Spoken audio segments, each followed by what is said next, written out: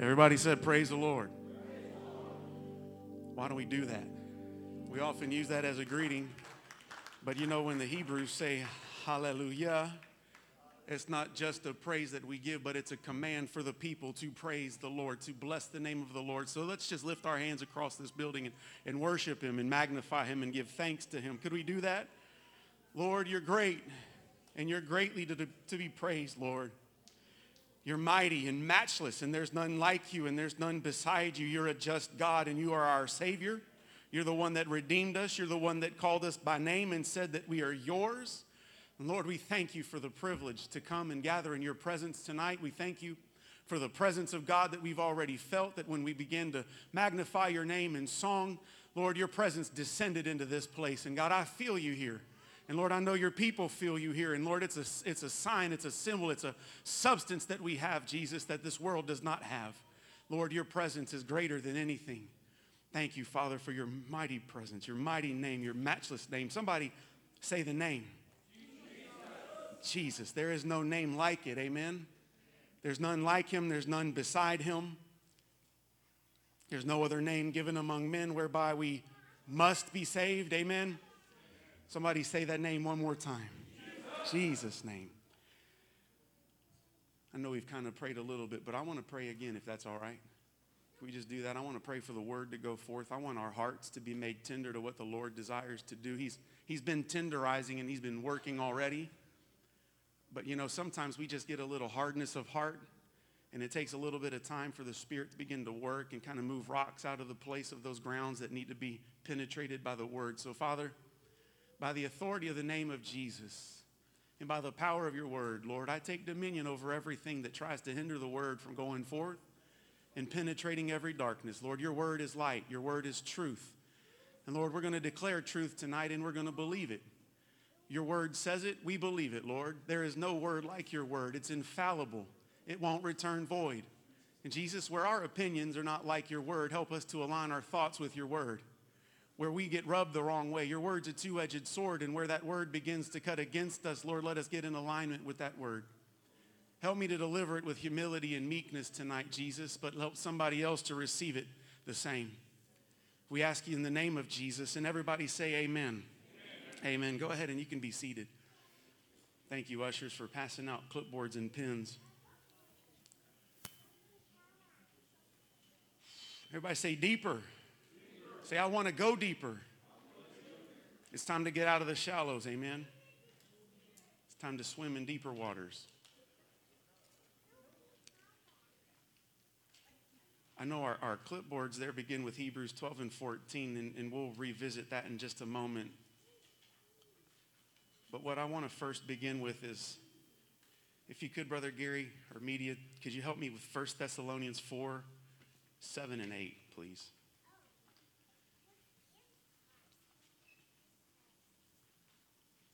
Is it okay tonight if we just take our time? We're going to sit down and not have fast food. We're going to have a good meal together. We're seated together in heavenly places, and we're going to eat the bread of life.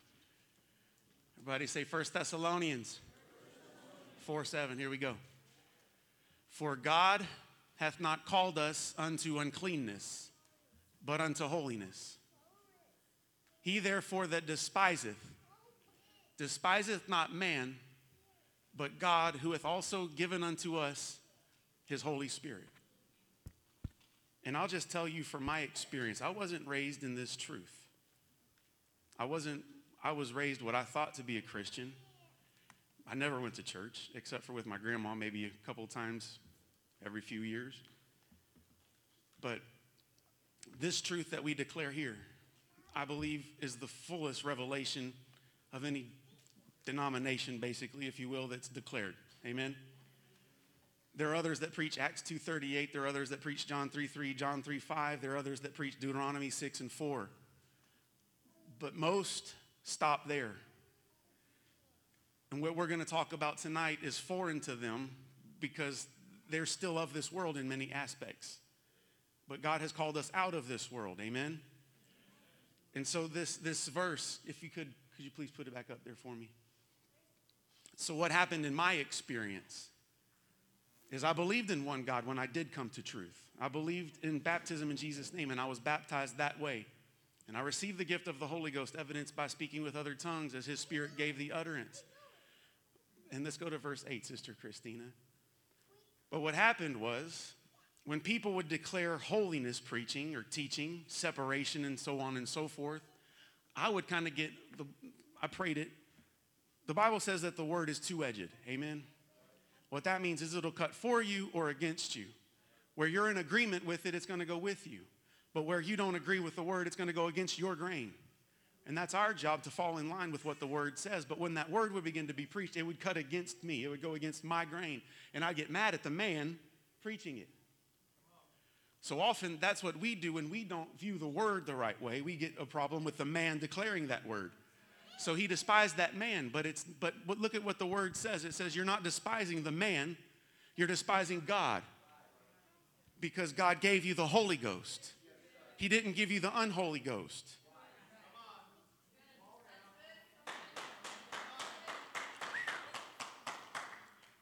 So, and I want to, Bishop, help me. I want to deliver this with a right spirit and a right heart. So pray for me, please. But I know what it's like to get mad at the person that declares the truth because you don't agree with it. You say, well, that's just a man-made doctrine, but it's not tonight. I hope that when we get done, you see that it's not man-made. It's from the Word of God. Amen? Amen. And so God did give us the Holy Ghost, and he does call us to cleanness, not uncleanness. He calls us to come out from the world and come out and separate ourselves. And so if you would raise your hand if you've been born again of water and of spirit, baptized in Jesus' name, filled with the Holy Ghost, evidenced by speaking with other tongues. Praise the Lord. But when you did that, you were a baby. That's the new birth. You broke the matrix of the womb and you were born into the spiritual realm out of the carnal realm of this world. And this is what it says, that the new birth is only the initial experience of salvation. That's the initiation, Brother Tex, into the kingdom of God. But the work of salvation doesn't end there. But what happens is we get paralyzed at the new birth and get halt and stop there because that's as far as we want to go. That's why Jesus said you're going to see the kingdom, but you won't enter the kingdom. When you see the kingdom, when you're baptized in his name and you're filled with the Holy Ghost, you see what the kingdom requires and you say, I don't want to enter there. So in biblical terms, salvation refers to the deliverance or liberation from the power and effects of sin. We were all born in sin. We were all shapen in iniquity. So that's what we were born into. We've got to be born out of that. So salvation, I've heard it put like this, that salvation is like a rubber band. It's very elastic. And so salvation has past, salvation has present, and salvation has future aspects. So when you were born again of water and spirit, you could say that at that moment in time, you were saved. You were. If you would have died a second later, there would have been no doubt as to your salvation. You would have gone on to your reward. And probably for many of us, that might have been better. Because when you were born again, you still struggle. Amen. It's not an end all be all to your struggles in this world. Because in this life, you will have trial. You will have tribulation. So it has past, present, and future aspects. You were saved when you were born again. When you repented and you believed the gospel. And everybody say, when I believed, I obeyed. Faith without works is dead. However long ago that was, that day, 20 years ago, 30 years ago, 5 days ago, you were saved. You were saved from the sin's control, and you got power to live for God, amen, when you got the Holy Ghost. So his death, Jesus' death, purchased past salvation from sin, but right now his life provides present victory over sin. We can also say that right now, everybody say right now. Right now I enjoy present salvation, but here's an if. If I continue in his word and allow his Spirit to lead me, they that are led by the Spirit are the sons of God. In its ultimate sense, though, in its final sense, We have not yet achieved final salvation, as we still have a mortal body. You still have a sinful nature, as we talked about the last time, that's working inside of you still. You still have temptation. You still possess the ability to sin. And your salvation will only be complete on that day when you receive a glorified, immortal body like Jesus did when he was resurrected. But until then, our salvation is still very much futuristic. But God calls the Christian to a continued life of holiness. So it's imperative for the born-again believer to experience the continuing work of sanctification, which comes by daily submission to the leadership and control of the Holy Ghost. Just as we must be born again to see the kingdom, Hebrews 12:14 says we also must follow holiness in order to see him. The NIV says, make every effort to live in peace with all men and be holy. Without holiness, no one will see the Lord. And that again is kind of twofold, because if I'm not holy, I'm not going to get to see him. But since we are his representatives in this earth, if I'm not holy, they're also not going to see him. The American Standard Version says, follow after peace with all men and the sanctification without which no man shall see the Lord. So that new birth that you experienced, unless a born-again believer continues to walk by faith and live after that new nature of the Spirit, will have no eternal value. And we have to allow God to complete the work of salvation that began at the new birth. Newborn babies make a lot of messes. Matter of fact, that's all they do. That's all they do. So there ought to be some mess around the house of God, amen? But there also ought to be some people that are maturing, that are learning to crawl, learning to walk, learning to move from milk and formula onto chewable meat, amen? Matter of fact, that's what a healthy church looks like. A healthy family has babies. Everybody say, God is holy.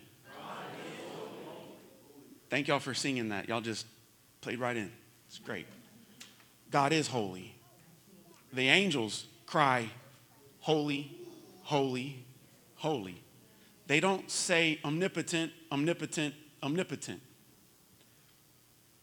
They don't sing omnipresent, omnipresent, omnipresent.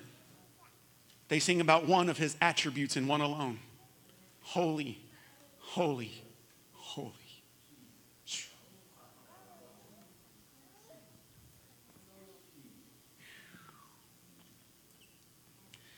Holiness is God's essential attribute. Everything God is flows from his holiness. His love comes from holiness. His grace comes from holiness. But without that holiness, we're not going to see him. In respect to God, holiness means absolute purity and moral perfection. But with respect to us, holiness means conformity to the character of God. Peter tells us in 1 Peter 1:15 and 16 that we must be holy because God is holy. And again, he gave us the Holy Ghost to be holy. It means thinking as God thinks, loving what God loves, hating what God hates, and acting as Christ would act. Specifically, holiness consists of two components. Separation from the world, sin, and worldliness. But it also means dedication to God and his will.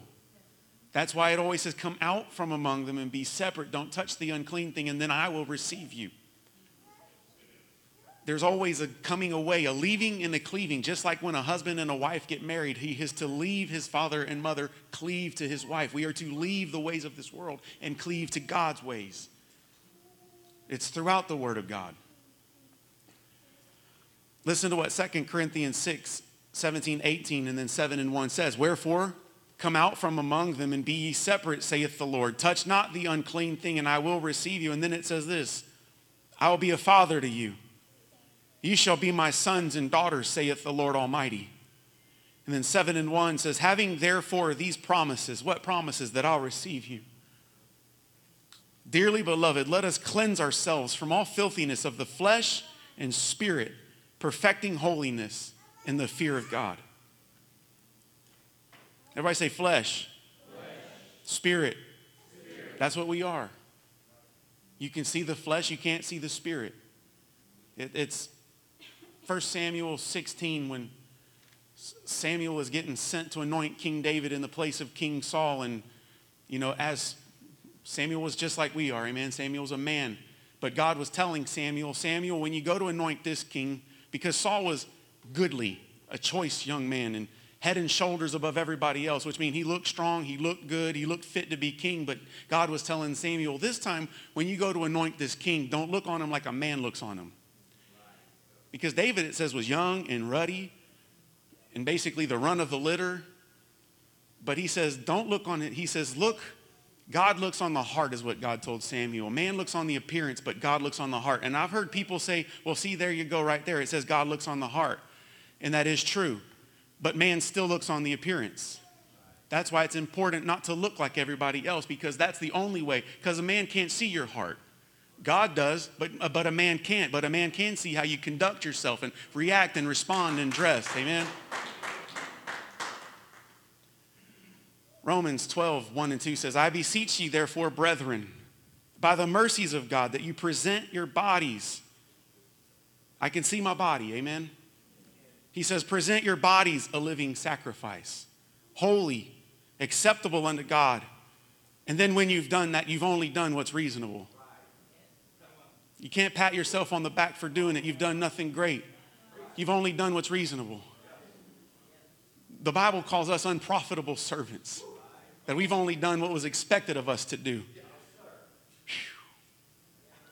And then he says, be not conformed to this world, but be transformed by the renewing of your mind, that you may prove what is that good and acceptable and perfect will of God. And Ephesians 4:22-24 says that you put off.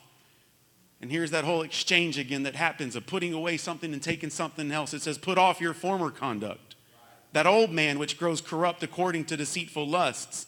Then he says, be renewed in the spirit of your mind. And then now you've put off your old self and you've put on a new man, which was created according to God in true righteousness and holiness. So this is what holiness means. Holiness means we cannot love this ungodly world system. You can't identify with it. You can't become attached to the things in it, and you can't participate in its sinful pleasures and activities. James calls those people that do that adulterers and adulteresses. In 4:4, ye adulterers and adulteresses, know you not that the friendship of the world is enmity with God? That's just a fancy way of saying if you love the world, you're at odds with God. Whosoever therefore will be a friend of the world is the enemy of God. And I don't want to be God's enemy. 1 John 2:15-16 says, love not the world, neither the things that are in the world. If any man love the world, the love of the Father is not in him. For all that is in the world, the lust of the flesh and the lust of the eyes and the pride of life, is not of the Father, but it's of the world. And then James 1:27 says, pure religion and undefiled before God and the Father is this, to visit the fatherless and widows in their affliction, and to keep himself unspotted from the world. And again, it's your reasonable service, so if he's asking you to do it, it's not unreasonable. And it's something that you can do by the help of the Holy Ghost, but only by the help of the Holy Ghost. Holiness involves both the inner man and the outer man. We must perfect holiness by cleansing ourselves of filthiness, both of the flesh and of the spirit. Would you agree with me that the law was difficult? It would have been difficult to adhere to all 613 commandments of the law. That would have been hard, especially in your flesh. But yet, as hard as that was, there's a law of grace and there's a law of law, right? So we're under the law of grace. Which one would be more difficult? Under the law, you actually had to commit adultery or commit murder to be guilty of it. But under the law of grace, we've got a higher standard. Because Jesus said if a man think upon a woman to commit an act of adultery with her, he's committed adultery. And if a man hate his neighbor, he's already murdered him. So you tell me which one's higher.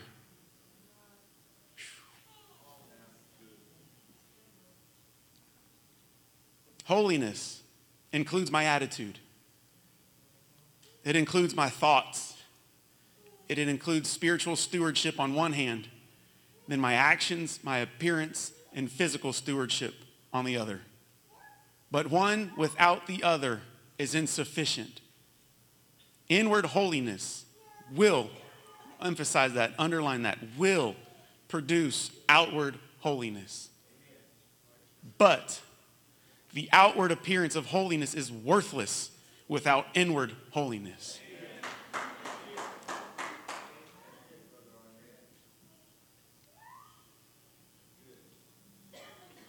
You can be rotten on the inside. Sleeves as long as you want to wear them. Dot all your I's, cross all your T's. Have a long tongue. That's not holy.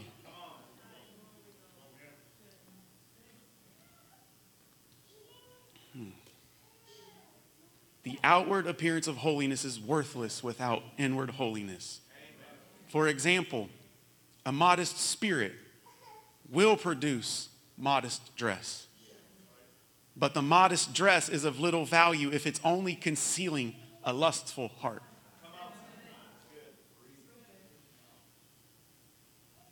So holiness, or our sanctification, is not a means of earning salvation. Otherwise, the law would have been plenty.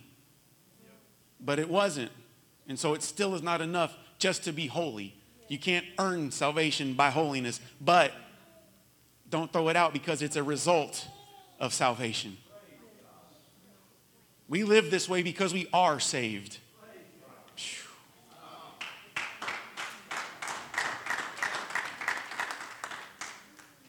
That's why it's called fruit unto holiness. Holiness comes by grace through faith, just like salvation. Holiness cannot be manufactured by works of the flesh, but it comes as we submit to the leadership and control of the Holy Ghost. And we are holy in a twofold sense. On one hand, we receive immediate sanctification, which means a separation from sin through the death of Christ when we are baptized in his name and filled with his Spirit. God counts us holy by imputing Christ's righteousness to us at that moment. But on the other hand, we must follow after, we must seek after holiness to receive the progressive work of sanctification. We are already sanctified, but the word calls us to be saints, which means sanctified, set apart, holy ones. And I'll use the analogy of having newborn babies. That 3-month-old, you expect to be able to hold their head up a little bit, drink formula, but otherwise they may roll around a little bit, but they're not going to do much else. By 1, they may toddle around a little bit, maybe walk along the edge of the coffee table, still making a mess. But if at 5, they're still doing what a 1-year-old does, you've got a problem. There's a developmental problem in a 5-year-old that acts like a 1-year-old. And the same thing with a 10-year-old that acts like a 5-year-old. You know, my kids are 11 and 5. When Amelia acts like a 5-year-old, it's totally acceptable. But when Genevieve acts like a 5-year-old, that's not acceptable. It's the same way in the Spirit. When you're born, God expects you to stumble around a little bit and make some mess. But when you've been living for God for some years, he doesn't expect you to act like a baby anymore. That's why Paul said, stop drinking milk. I want you to eat some spiritual meat, but you're still cutting teeth and you can't. God is calling people to holiness. He's calling people to mature.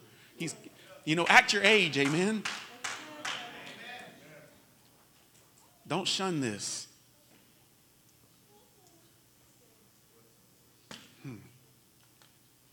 Here's what does not happen. Holiness does not come automatically as you just rest passively. It doesn't just happen. You don't just learn to walk. You don't just learn to ride a bike. You don't just learn to drive a car. There's a process involved. And somebody helped you along the way. That's why we need discipleship programs. Because some will teach that any attempt to live holy is of the flesh, but they fail to understand that genuine faith always includes obedience and always produces good works. So we must open our lives to the working of God's Spirit, and we must actively implement the spiritual principles he places in us. And then it is our job. We must resist the devil. We must subdue the sinful nature. We must discipline the flesh, and we must mortify or kill the deeds of the body. Thus, the Bible teaches us in Romans 6:11 through 13, it says, "Likewise, reckon ye also yourselves to be dead indeed unto sin, but alive unto God through Jesus Christ our Lord. Let not sin therefore reign in your mortal body, that you should obey it in the lusts thereof." Then it says, "Neither yield your members as instruments of unrighteousness unto sin, but yield yourselves unto God as those that are alive from the dead, and your members as instruments of righteousness unto God." Then James 4:7 through 8 says, "Submit yourselves therefore to God. Resist the devil, and he will flee from you." But if you don't resist him, he won't flee. If every time he comes, you just relent and give in and say, "Okay, that's fine, I'll do it again." What do you think he's going to do? He's going to come knocking again and again and again because you just keep on letting him in. But if you deadbolt the door and you tell him, I'm not opening this door anymore, he's going to stop knocking. Resist him. But then there's the other side. I'm telling you, there's all of this come out from, go to. Listen to this. Submit yourselves to God. Resist the devil. He'll flee. Then draw nigh to God, and he'll draw nigh to you. Cleanse your hands, you sinners, and purify your heart, because you're double-minded. And what does the Bible say about a double-minded person? They're unstable. Philippians 2:12 through 13 sums it up very well. He says, "Wherefore, my beloved, as ye have always obeyed, not as in my presence only, but now much more in my absence, work out your own salvation with fear and trembling. For it is God which worketh in you, both to will and to do of his good pleasure." So when God gave you the Holy Ghost, he gave you the will to do it and the ability to do it. So our pursuit of holiness is a joint venture between us and God. He provides both the desire and the power, or the ability, to live righteously while he is at work inside of us. But it's our responsibility to reverently and watchfully implement holiness in our lives. And God has made it possible for us to walk in holiness, but he's given us the responsibility of doing the actual walking. So God's grace is at work in us, but we have to work it out. And then even though none of us will absolutely be as perfect or as holy as God is, we can be perfect or mature in a relative sense. Because just as you would expect a 2-year-old to act like a 2-year-old, a 5-year-old, 10-year-old, so on and so forth, God has it that way in the Spirit. That when you're 2 years old in the Holy Ghost and you act like a 2-year-old, you can still be perfect. God doesn't say, "Well, you're 2 years old, how come you're not driving a car?" He knows you're a 2-year-old. He's going to expect you to kind of scrape your knee a little bit. But he's going to say, "You know what? You're still perfect because you're acting like a 2-year-old. You're not acting like a newborn." So we can all be perfect in a relative sense. God will consider us holy if we live a repentant life, if we have faith in Christ, and we live according to the knowledge of his word, and we strive to become progressively more like him.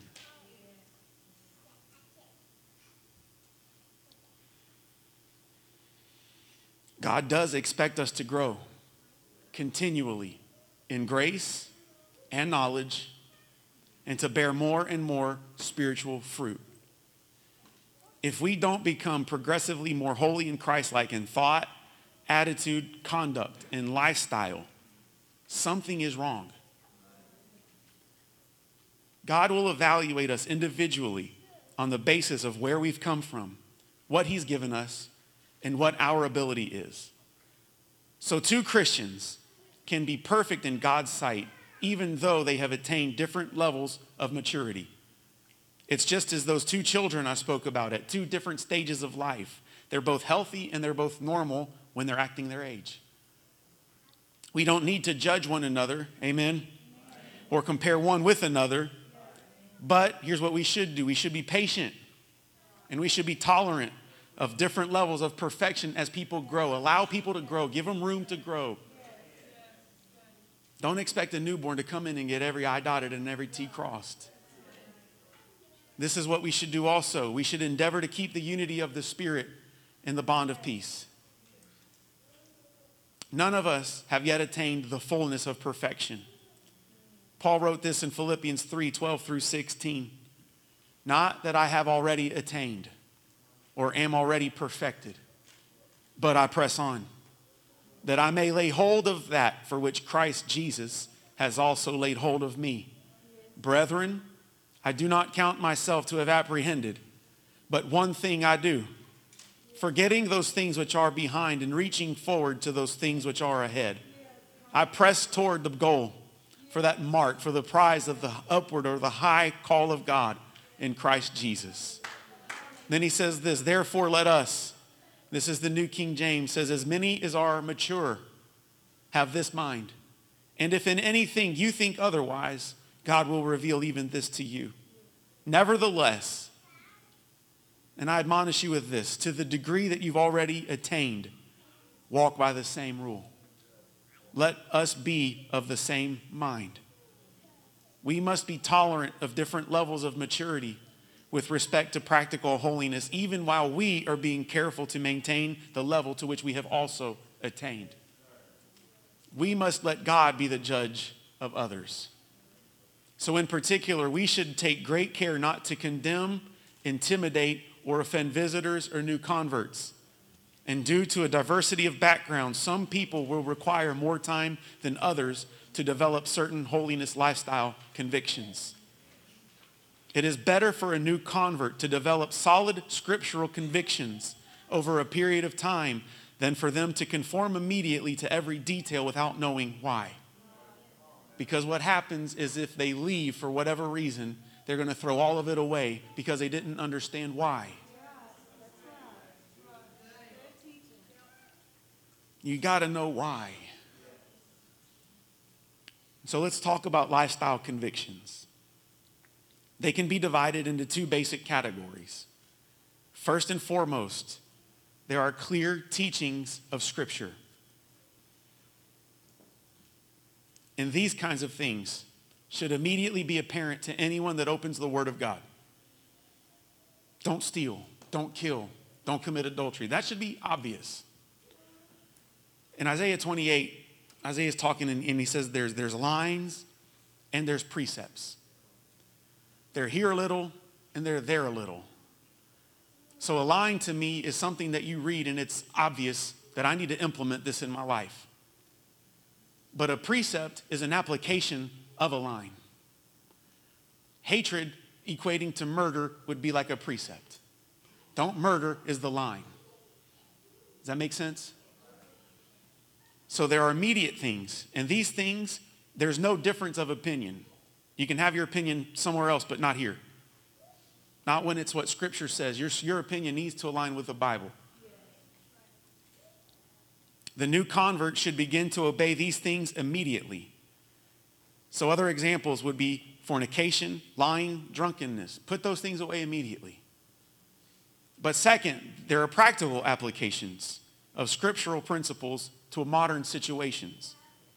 And these are usually understood and implemented gradually as a new convert grows in grace and knowledge or otherwise matures. There can be a legitimate difference of opinion, but not principle, among Christians as to the details of specific applications.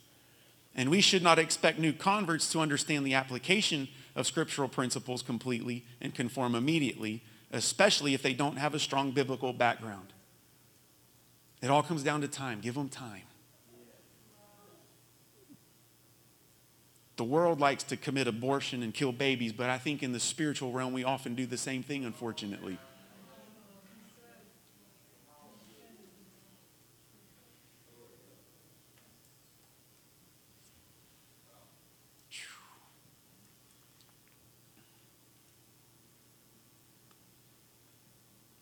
What we should do is lead them patiently into truth.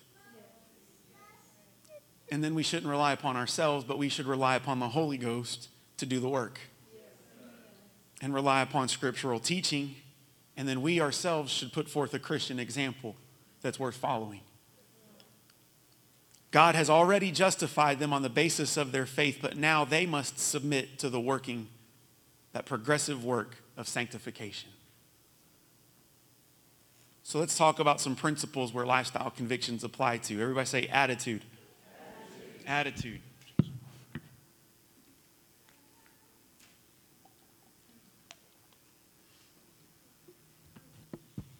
So as Christians, we got to put away evil attitudes.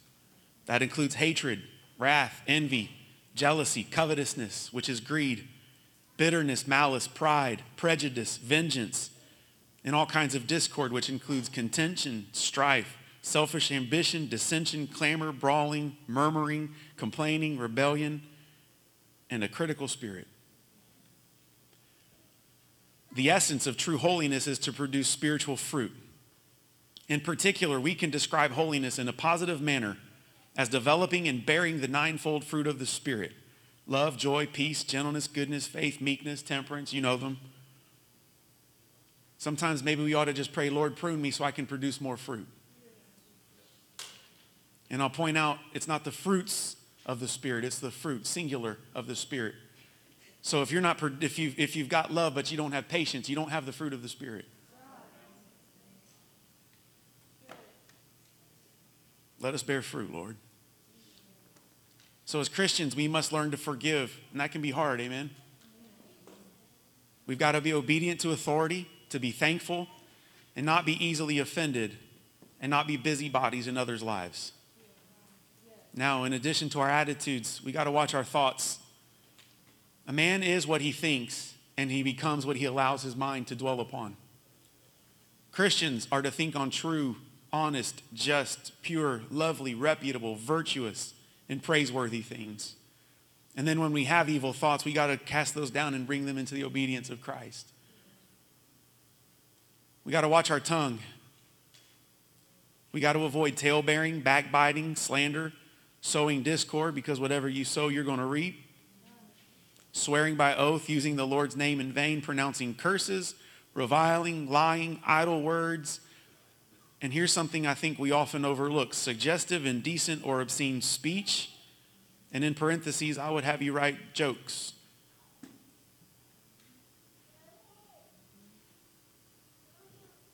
If you tell a bar joke next to your buddy at work, are you any different? I mean, you can be funny and be clean. Don't have to be obscene to be funny. Got to watch the eye. The eye is the gate of the soul, and it is the primary source of input for the mind. So Christians should not read materials that are saturated with vulgarity and sensuality. And because violence, illicit sex, sinfulness, and vanity totally dominate television and movies, we shouldn't watch those things. David said, I'll set no wicked thing before me. We got to talk about our appearance, which includes adornment, dress, and hair. And as we stated earlier, the appearance reflects the inner self, both to God and to man around you, to others. An ungodly appearance promotes the lust of the flesh, the lust of the eye, and the pride of life, and it molds both wearer and society in ungodly ways. Just look at the world around you. Important biblical principles in this are modesty, rejection of ornamentation, moderation in cost, distinction between male and female, and separation from worldliness. Thus, Christians should abstain from clothing that immodestly exposes the body. I'm going to keep this as G-rated as possible. There's a modesty in public, and there's a modesty in marriage. Amen? Said enough? There are certain things that are acceptable in the home that you should not wear in public, and leave it at that. Between a man and a woman, there are certain parts of the body that are obviously okay, but between those two, and that's it. That's the line.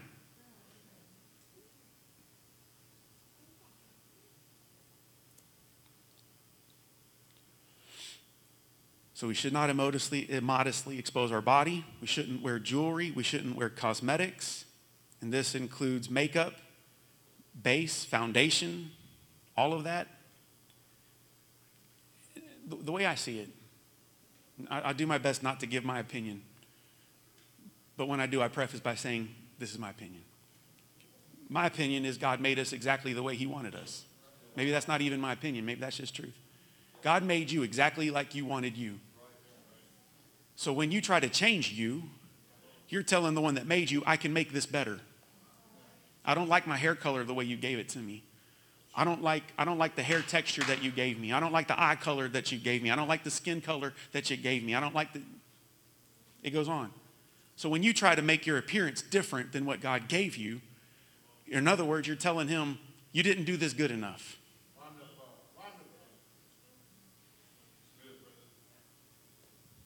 We can't improve upon his creation.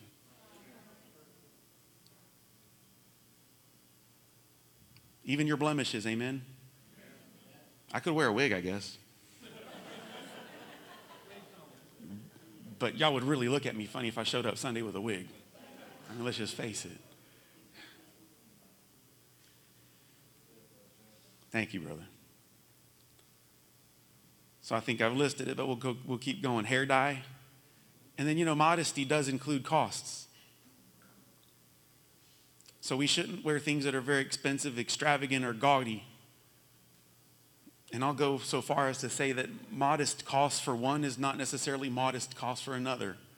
If you make $80,000 a year, expensive to you is not expensive to a millionaire.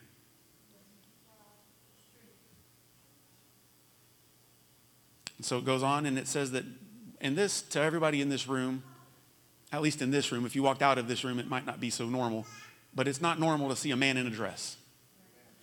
But it should be so abnormal or equally abnormal to see a woman in pants, according to Scripture. And then, again, in this world, it's not abnormal to see long hair on men. So modesty includes, or immodesty rather, includes men that have long hair, and then it also includes women that have short hair. And we'll talk more about that in a moment. And then any kind of fashion or dress that's carnal in its association, right? Because when Jesus talked about the man that looked upon the woman, he's not the only guilty party. The woman that dressed that way was also guilty. So women, it's your job to cover up, but it's a man's job also not to look.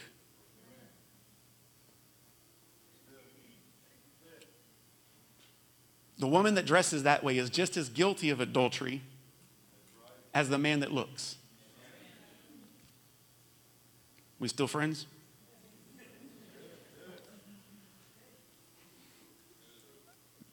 Because what happens is a woman that dresses provocative and then gets those looks, gets offended, or gets comments that she doesn't like.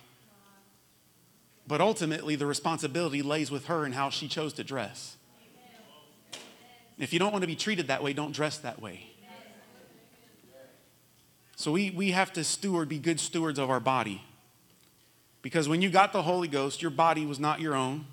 You were bought with a price, and your body then became the temple of the Holy Ghost. And so we should not use things that harm or defile the body. And this includes, but it's not limited to, intoxication or things that cause addiction, such as alcohol, tobacco, and drugs. We've got to be modest in sexuality.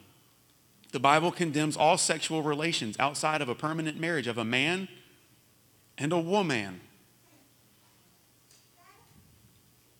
The Bible opposes lustful thoughts and actions. And we've got to have respect for human life. Christians should not participate in violence or taking of human life, and this includes warfare, abortion, and suicide. And I know when you read the Bible, God sent the children of Israel out to war, but that was his form of judgment. Now we should follow peace with all men. That's what the Bible tells us. Amen. Follow peace. If at all costs you can make peace, make peace. I'm not against defending your home, defending your family. If somebody comes into my house and it's going to be them or me, it's going to be them. But we should respect all human life. And this should be a no-brainer. We should be honest. The Bible rejects all forms of dishonesty and corruption. And this includes lying, stealing, defrauding, refusing to pay debts, extortion, bribery, and cheating. In our fellowship, Christians must not become identified with sinful attitudes or lifestyles. They should not fellowship with so-called Christians who continually indulge in sinful activities. They are not to become yoked with unbelievers, which refers to marriage. And then worldly activities. Christians must maturely regulate music, sports, games, and amusements, carefully avoiding excessive worldly atmospheres and appearances. And there are some amusements that are just inherently worldly, like a casino or a bar or a club. And then even some types of music just more obvious than others. I think we would all do well not to listen to any of the world's music, but some just seems to be more blatant than others. And then, of course, the occult. So let's talk about convictions and culture. And let's talk about how culture should, or how much rather should culture affect lifestyle convictions. I'd like to use an illustration. So imagine that horizontal line at the top of the screen. Imagine that's the church's level of morality, okay? And then if you would, the bottom line of the screen is the world's level of morality. They're obviously different. One's higher than the other. But now imagine at the end of this horizontal line, there's been a descent, kind of a downward trend. And would you agree that that's the way the world has gone? They had some level of modesty, but they've pretty much tossed all of that aside, and it's going down really quick. So now should the church, I ask, maintain its level of distance here and descend with it? Or should we, as our job, to maintain the level which we have attained?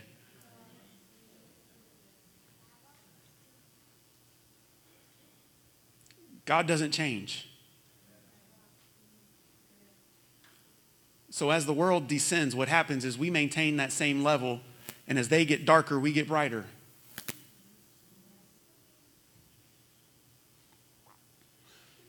So the easy answer to how much should culture affect holiness is 0.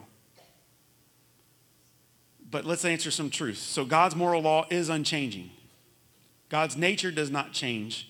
So moral laws based on God's holiness remain invariant in all times, places, cultures, and circumstances. You can't have circumstantial morals. You don't have circumstantial holiness. Amen? So biblical principles are never changing. The Bible is inspired, it's infallible, and it is the authoritative word of God. It is truth, and truth is absolute. It's immutable, which means it doesn't change. It's constant. And God has progressively revealed truth from the Old to the New Testament. And the New Testament does not contradict Old Testament truth, but it unfolds God's will more completely and calls Spirit-filled believers to a higher level of perfection in many areas. God had to give his word in a specific cultural setting, but did not thereby endorse all the practices of that culture. So Christians are not bound to follow the culture of biblical time unless it expresses eternal truths endorsed by the Bible. So for example, the Bible often describes arranged marriages, but thank God I got to pick my wife. I don't know who my parents would have picked for me. They probably would have picked her, honestly. I'm just earning points right now.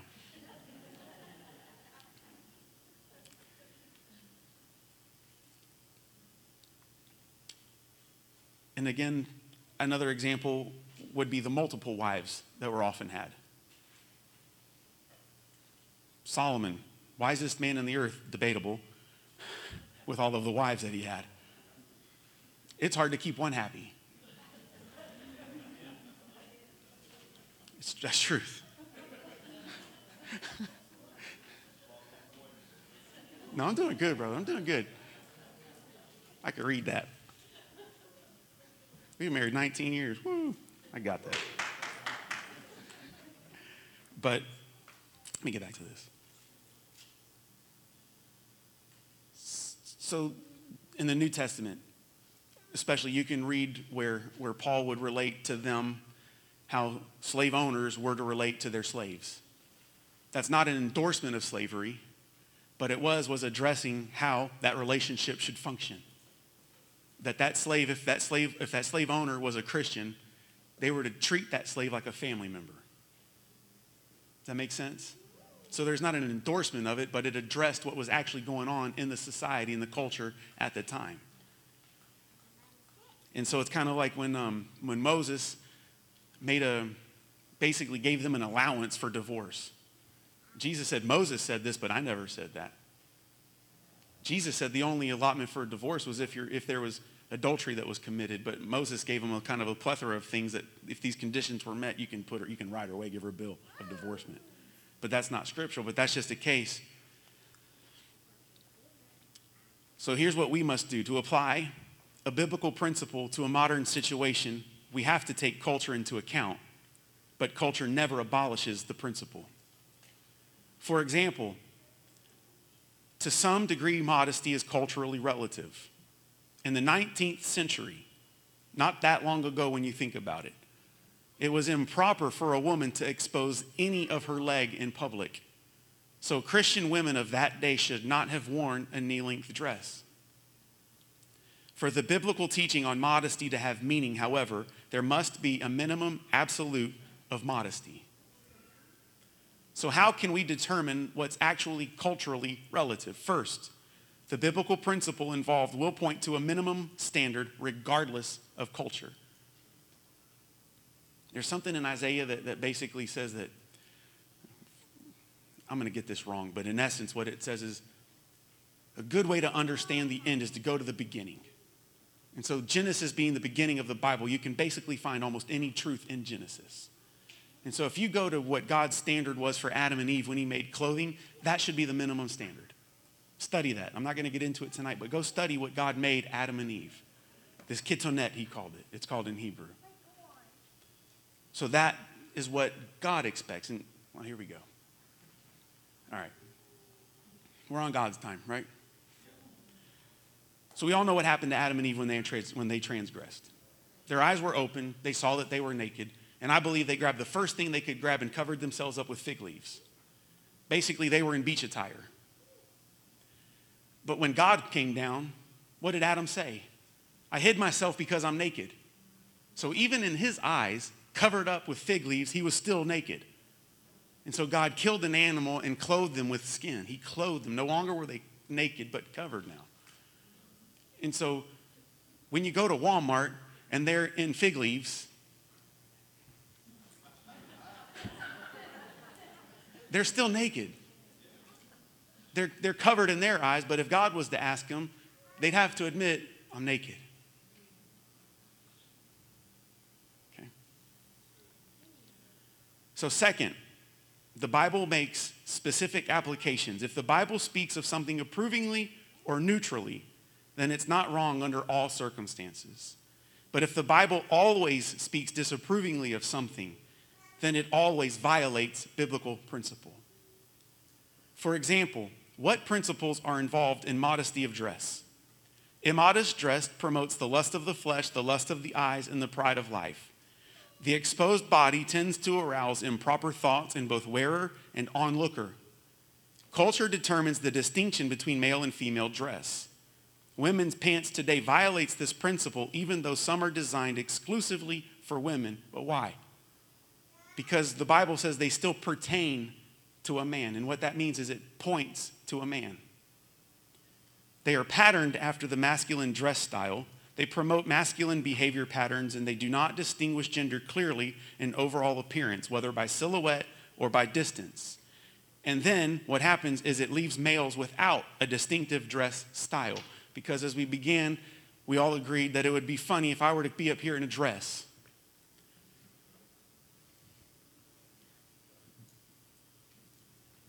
Does that make sense? Please don't picture that.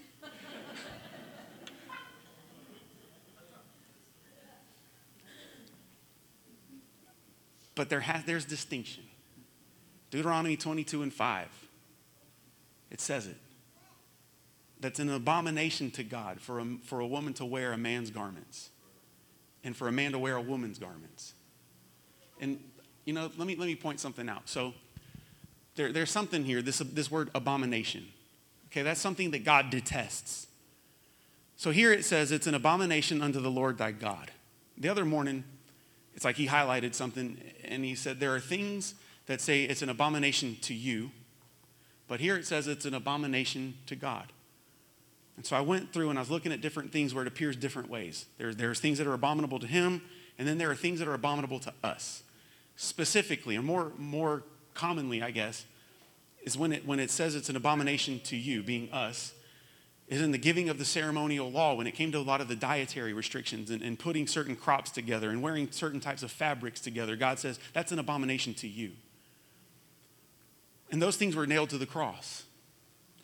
So dietary restrictions, gone. Clothing restrictions in terms of wearing different fabrics together. Like you couldn't wear cotton and linen or wool and cotton or whatever together. They had to be the same type of garment. Does that make sense? That was an abomination to the Israelites, but not to God. Those things were done away with. But the things that say they're abomination to him, he doesn't change, remember? So anything that he said was an abomination to him remains an abomination to him.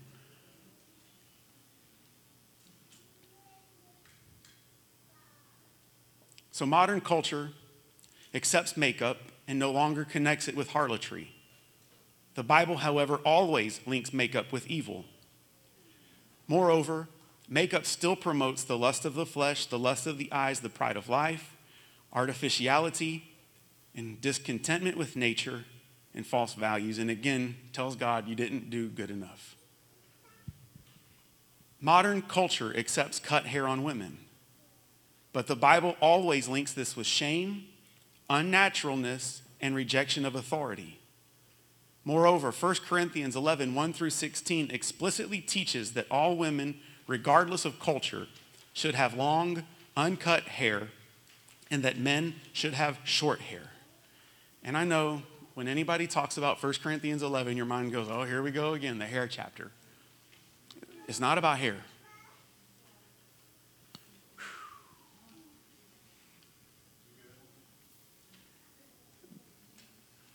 When you read the first half of that chapter, there are three things that are prevalent. There's covering, there's glory, and there's angels. The second half of the chapter is about communion and discerning the Lord's body. But this first half is about glory, covering, and angels. It's not about hair. And when you read the scripture, there's only one other place where those three things appear together. And that's the Ark of the Covenant.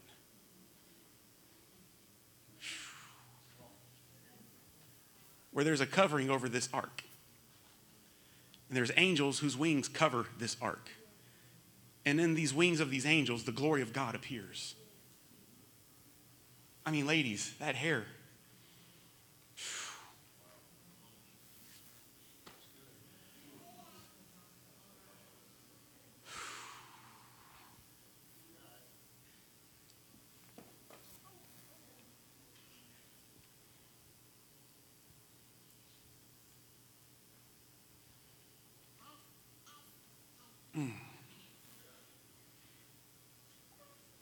It's not about hair.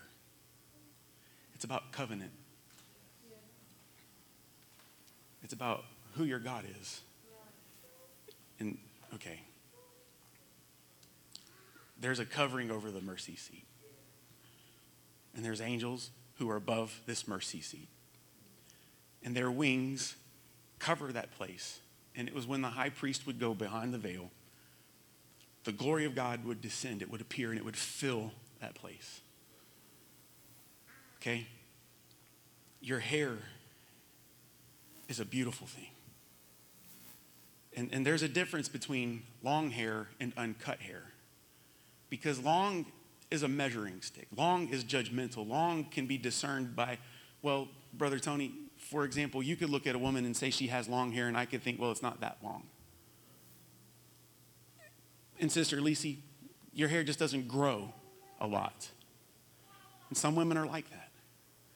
So really what the word is that's for long really means uncut. So, and it really, the literal translation from the Greek is to allow to grow. Without hindering the growing of the hair. Because it talks about being shorn or shaven. This is obviously shaven. But shorn, what's that? You heard the term shears, right? So if you were to take a piece of this paper and take a set of scissors and just go along the edge and cut the smallest minuscule piece of that paper off of the edge, it's been shorn. So split ends, you cut those off, you're shorn. You may as well just... There's one thing.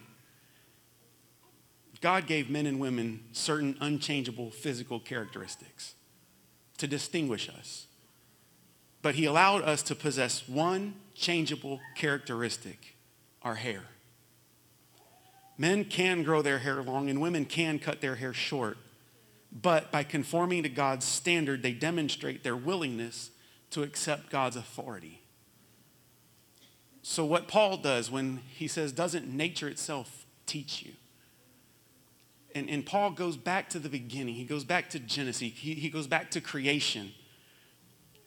And this distinguishment, this distinction between male and female, Adam and Eve, where Adam was formed from the dust of the ground, but Eve was taken from Adam's rib. And it's not, sometimes we think, oh man, well, you know, hopefully not in this room, but I think there are people that read that and think, well, God just thinks men are better than women. And that's not the case. You know, it talks about woman as the weaker vessel. And I mean, you can't debate with a man between that a man is stronger than a woman. Amen. Physically, a man's supposed to be stronger than a woman. So she is the weaker vessel, but it's not a bad thing. It's just the way God made you. God made you more sensitive because God help me. It has nothing to do with your intelligence or who's superior over the other, okay?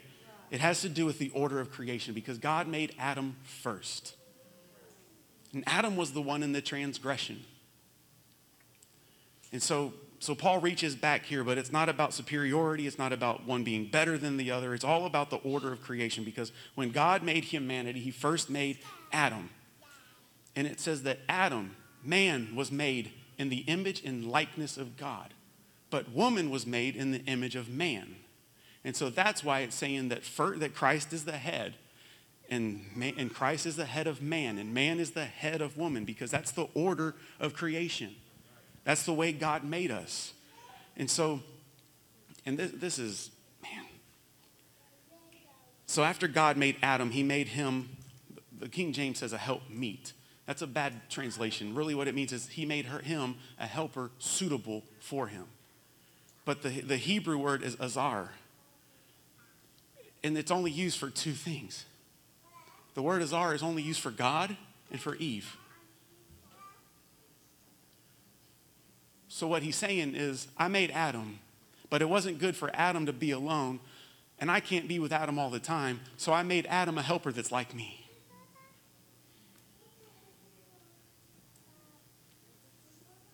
So women, you're not weaker. That's why you're a help. You're like God to your husband. Men, when your wife says, hey, I don't really feel like, that, listen, don't just tune her out. Listen. She's trying to help you. God might be trying to help you through your wife. Because sometimes I know what I'm doing. Just listen. I'm talking to myself. Remember what Pastor said, when you do this, I'm feeling that right now. So this Greek word for glory is dosha.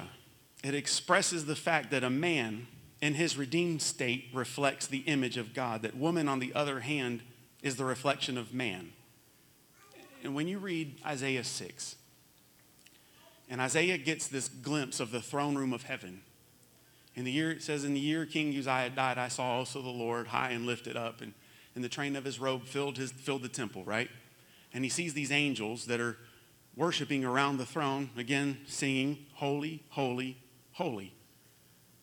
But it says this about those angels that he saw, that they had 6 wings.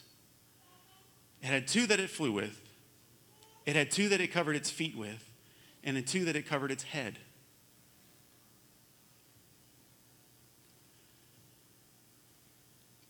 And that's when it talks about a woman with her head uncovered cannot go into the presence of God.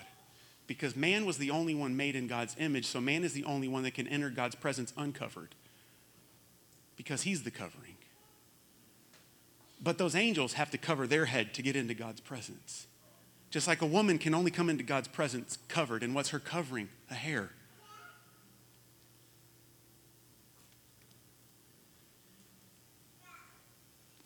If you've ever been in a church that's like us but not like us, they preach oneness but not holiness. There's a vast difference in what you feel in the power of God. When you come into a sanctuary that has women with uncut hair, you're standing on holy ground. Because you're in alignment with the Word of God, and there is the covering. And when there's a covering, and there's angels, and there's glory. And so when you come into this place, and there's women that are in covenant with God, the glory of God comes in.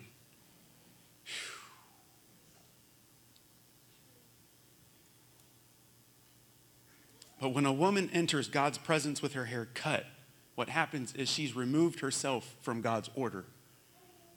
However, if a woman is willing to submit to her role, and that's why Paul says, for this cause, it says she will have power on her head, and then he says, because of the angels. Does it make a little more sense now why he says that? Because holy angels veil their faces before God, so a godly woman wears the veil, but not a veil like you think, a veil of her hair, which was given for a covering. And these holy angels receive delegated power as they submit to God, but so does the godly woman.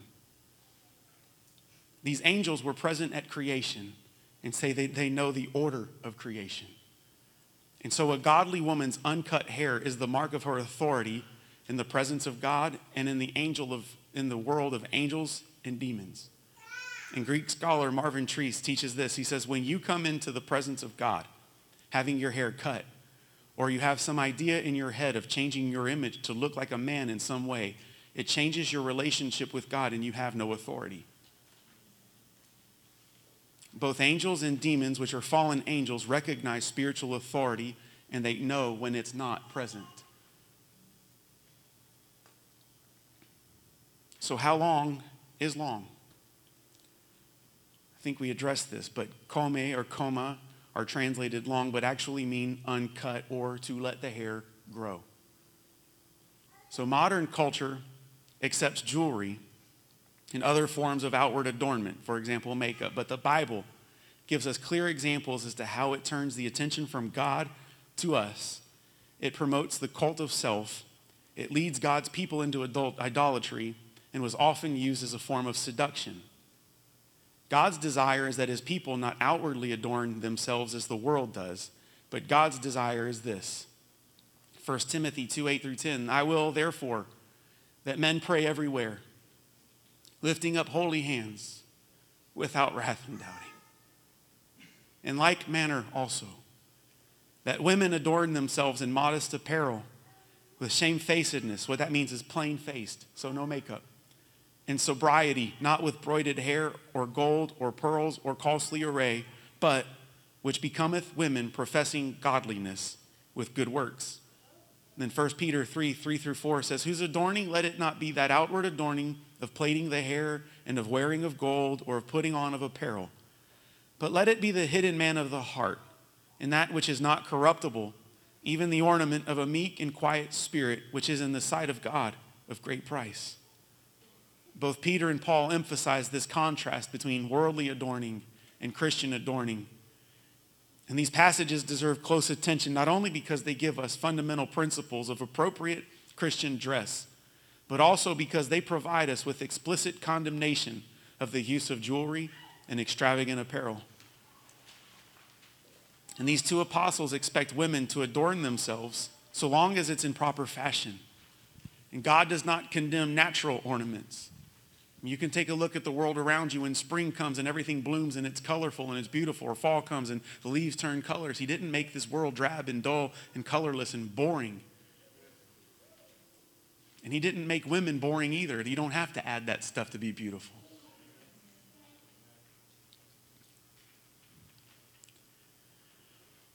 So these apostles expect women to adorn themselves as long as it's in proper fashion. And God does not condemn natural ornaments because he made this world beautiful. And God does not expect us to be drab or colorless in appearance, but he does expect us to have godly adornment. True adornment is that which enables a Christian to express the real self. There must be a consistency between the inward and the outward appearance of a Christian. To pretend to come humbly before God while we are adorned in a way we know he does not like is hypocrisy. And so these verses we read are actually describing two mutually incompatible lifestyles. Women are taught to put away certain unholy things and possess certain contrasting holy things, just as men are taught to put away wrath and doubting and to possess holy hands. Wrath and doubting are not permissible for men as long as they have holy hands. And the same principle of incompatibility applies to the issues mentioned for women, and that's why Paul writes, in like manner also. One of the most basic reasons God does not want us to adorn ourselves is because we're his jewels. There's no longer a negative connotation associated with jewelry or makeup in our culture, but we're not seeking to please culture. I want to please God rather than man.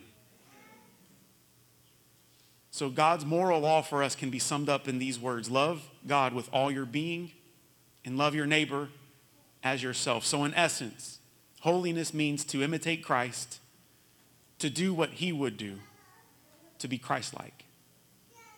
The power to live a holy life is a gift from God, but it's our responsibility to implement holiness on a daily basis.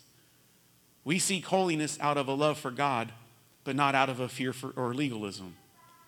Holiness is an integral part of the salvation of the whole man. 1 Thessalonians 5:23 says your body, soul, and spirit are to be holy. And so that frees us from the power and the effects of sin. It is a joyful privilege. It's part of an abundant life, and it is a blessing from the grace of God and a glorious life of freedom and of power. For someone who is filled with the Spirit of God and truly loves God, holiness becomes the normal way to live. Holiness fulfills God's original intention and his design for humanity. Would you stand?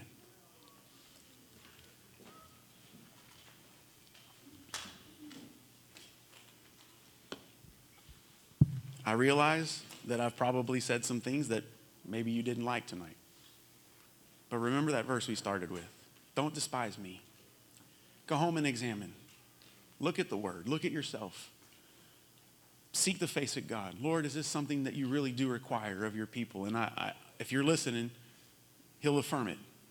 Trust me. He will.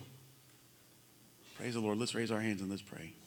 Father, we thank you for your word.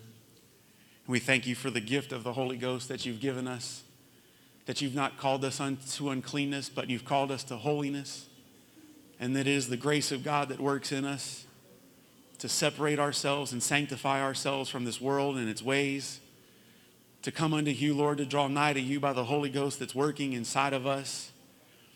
Thank you, Father, for the gift of that Spirit that you've put inside of us. And Lord, help us to follow, help us to be sensitive. Help us, Lord, not to despise holiness, but to embrace it. Help us to be pleasing in all of our ways unto you. Thank you, Father, for that grace that appeared to all men that teaches us to deny ungodliness and worldly lusts, to live soberly, righteously, and godly, even in this present world.